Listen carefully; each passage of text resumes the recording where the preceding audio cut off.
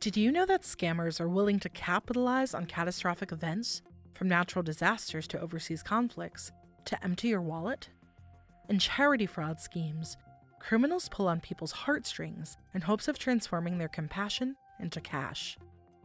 On this episode, we'll learn how charity fraud scams work, how to avoid being conned, and how to report suspected incidents to the Bureau. I'm Jennifer Lee Oprahori, and this is Inside the FBI.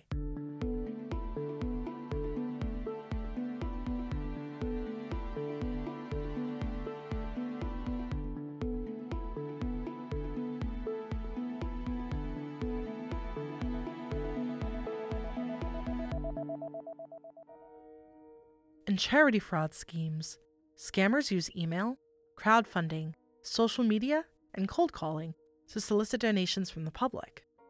But instead of using those donations to help others, the creators of these fake organizations use the funds for personal gain or for other illicit purposes.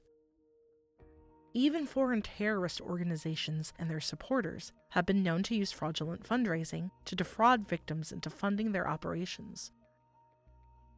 According to the FBI's Internet Crime Complaints Center, or IC3, these groups and their supporters have shared the same payment site in multiple spaces, asking for charitable donations on one platform and soliciting funds to support terrorism on others.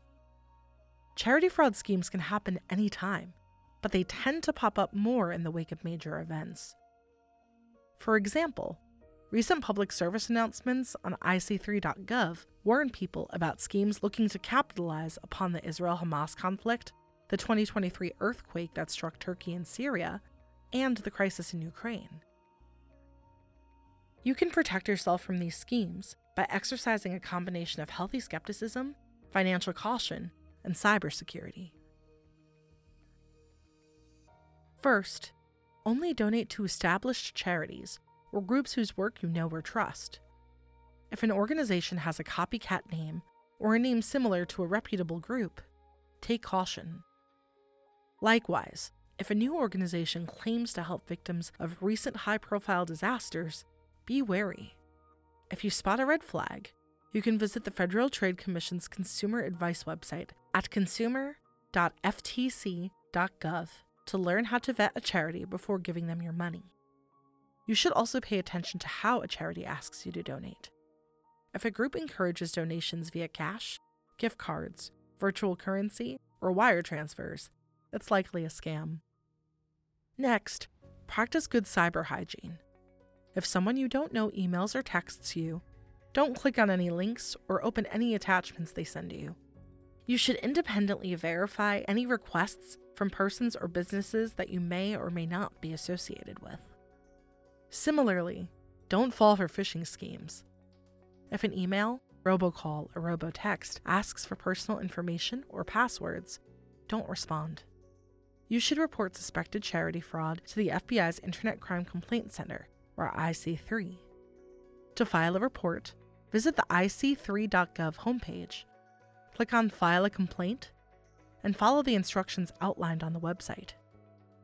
You can visit fbi.gov/charityfraud to learn more about this risk. This has been another production of Inside the FBI. You can follow us on your favorite podcast player, including Spotify, Apple Podcasts, Google Podcasts, or YouTube. You can also subscribe to email alerts about new episodes at fbi.gov/podcasts. I'm Jennifer Lee Oprahori from the FBI's Office of Public Affairs. Thanks for listening.